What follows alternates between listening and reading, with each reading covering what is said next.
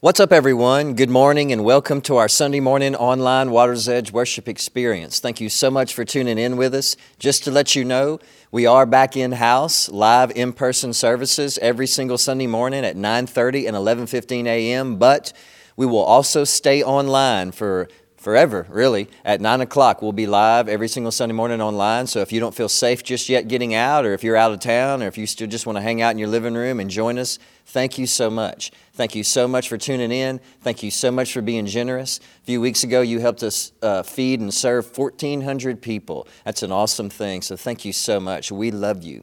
A few weeks ago on Easter, we started a brand new series entitled Recalculate. How do you pick up the pieces? How do you recover? How do you recalculate when the plans for your life have changed? When the plans for your life have changed because of a personal storm, personal pain, unasked for circumstances, and heartbreak. Last week was part 3. Today we move on with part 4. Several years ago when I lived in Starks, there's this one main strip in Starks. And Starks really isn't a town. It's not a city. It's more like a village. Really cool place. They got a lot of lovely, lovely people there. Had great experiences when I lived there. But one day when I was driving down the main strip, and on the main strip, just to tell you how it goes, when you're driving down the main strip, to the left there's a big Pentecostal church. A few ways down after that on the left there's a school. Right across the street from the school is a post office on the right, and then a little ways down on the right is a Baptist church, and then there's a Dollar General store right past that. And so one day, while school was letting out, I was on my way to the store, and I was driving down the strip, and it was school traffic. School was letting out, so we were going slow, but we were still going pretty good. And 2 cars ahead of me was this man on a motorcycle. He had a big beard, helmet, leather jacket. He certainly looked the part. And so as he was passing the school, the post office is on his right. And there was this lady parked at the post office, and she had gotten out of her vehicle, and she saw the man on the motorcycle, and I don't know if she knew him or not, but she started waving at him. And so he was watching her and looking at her, and he started waving back. Well, as he was looking at her, he was distracted. He took his eyes off of the road in front of him. He didn't see that the car in front of him, that's really the truck in front of him, had stopped, and he ran right into the back of that truck. So, man, he pulled his motorcycle over to the side of the road. I was kind of watching. Traffic was slowing down, and him and that lady started arguing. So I get out the hypothetical popcorn, man. I'm just so excited. So now I'm not looking at the road. I'm looking off to the side. I'm distracted, and I'm watching them argue about it, and I'm kind of giggling. And I didn't see that the van in front of me had come to a dead stop, and I ran right into the back of that van. And in that moment, I stopped laughing. I was distracted. But do you ever feel that way?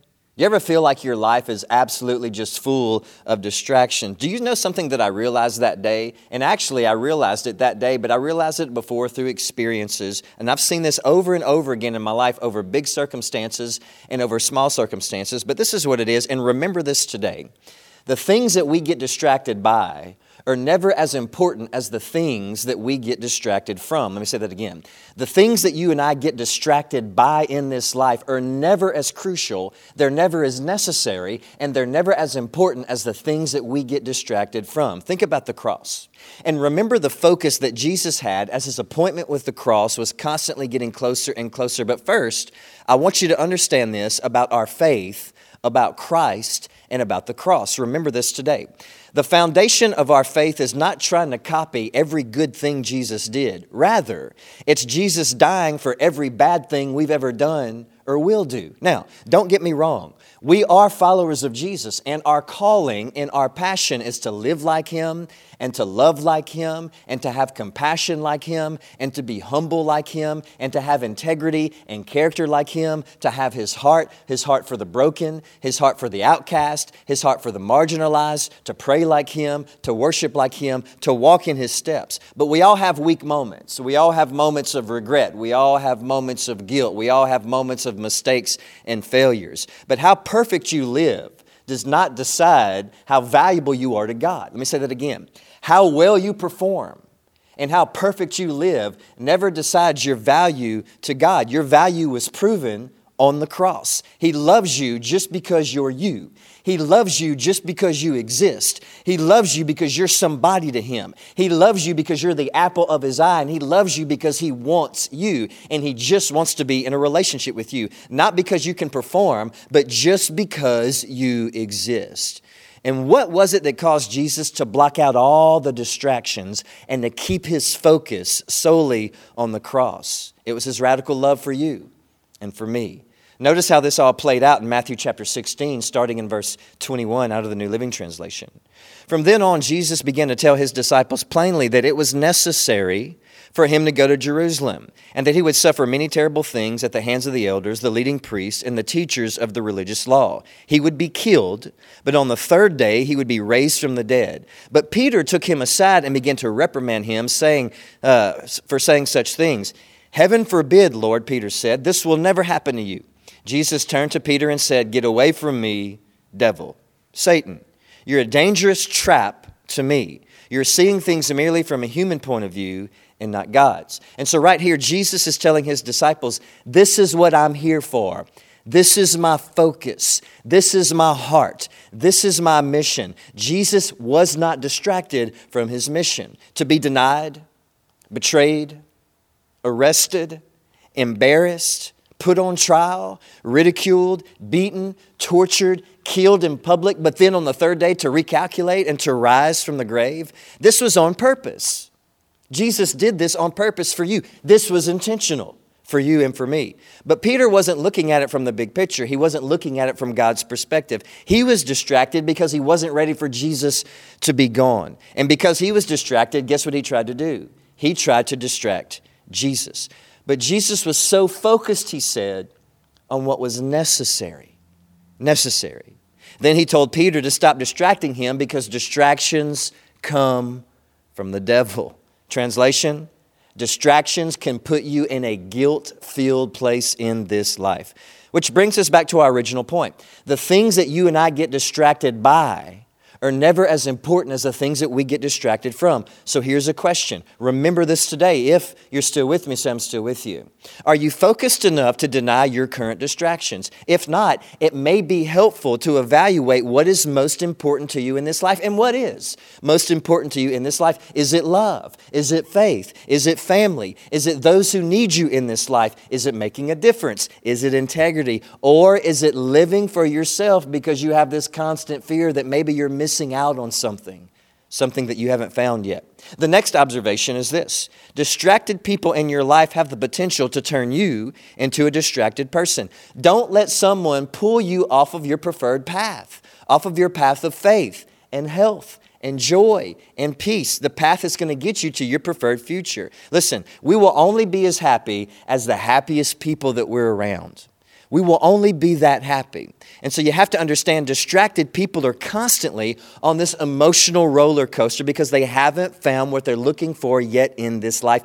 And they can influence you to feel and to think and to act in the same way. If they're starting to pull you off of your path towards faith and peace and safety and hope and character and joy and a peaceful future and a successful future, personal joy, faith and growth, then refocus and recalculate and get back on the path that's going to get you to your desired future.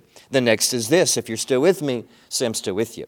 Distractions will distort your understanding of what's necessary in your life. When you're distracted, eventually you'll convince yourself that being honest isn't all that necessary. Having integrity isn't all that necessary. Having faith, being a trustworthy person isn't all that necessary. Loving others properly and faithful in your life isn't all that necessary. And living with intention and purpose isn't necessary when it is absolutely necessary, because the things that we get distracted by are never as important as the things that we get distracted from. Listen, distractions will cause you to abandon your long-term goals for short-term satisfaction. Let me say that again so you can shout amen. Distractions will cause you to abandon your long-term goals for short-term satisfaction. Habits are distractions. Addictions are distractions. The fear of missing out is a distraction. Selfishness, toxic people, manipulators, manipulating relationships are a distraction. Loneliness is a distraction. And tempting opportunities is a distraction. And none of it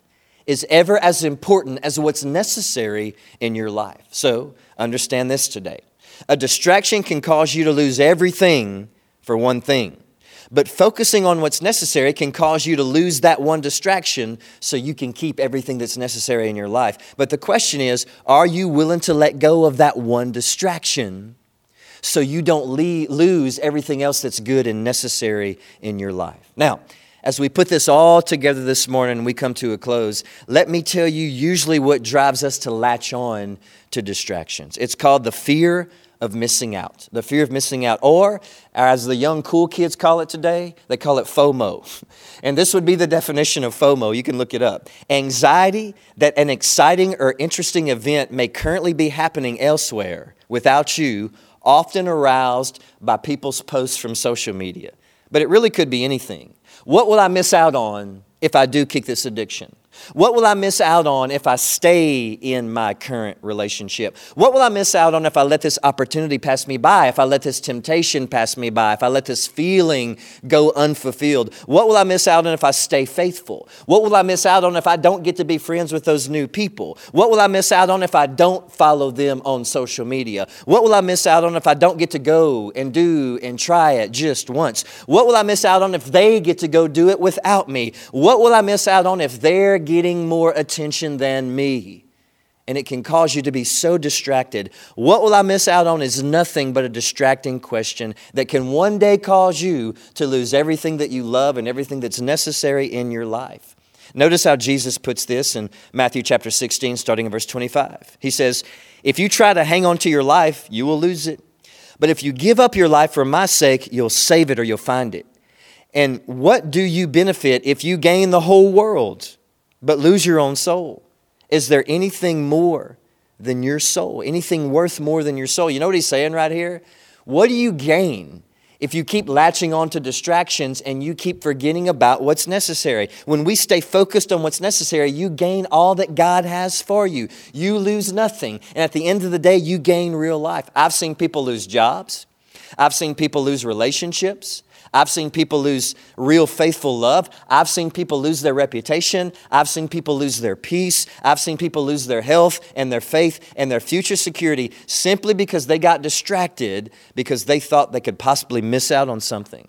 Maybe I'm going to miss out on some temporary fun, temporary opportunity, temporary feeling, temporary excitement, temporary happiness, temporary escape. The things that we get distracted by are never as important as the things that you and I get distracted from. So let's recalculate today and let's take inventory of our heart and our mind and our thoughts and our excuses and our justifications and our feelings and our pathway in life. Your value to God does not depend on your performance. Your value to God does not depend on your performance. God loves you just because you exist, and living in that love and knowing that love and sharing that love, living in that love, knowing that love, and sharing that love is necessary for you and I to have purpose in life.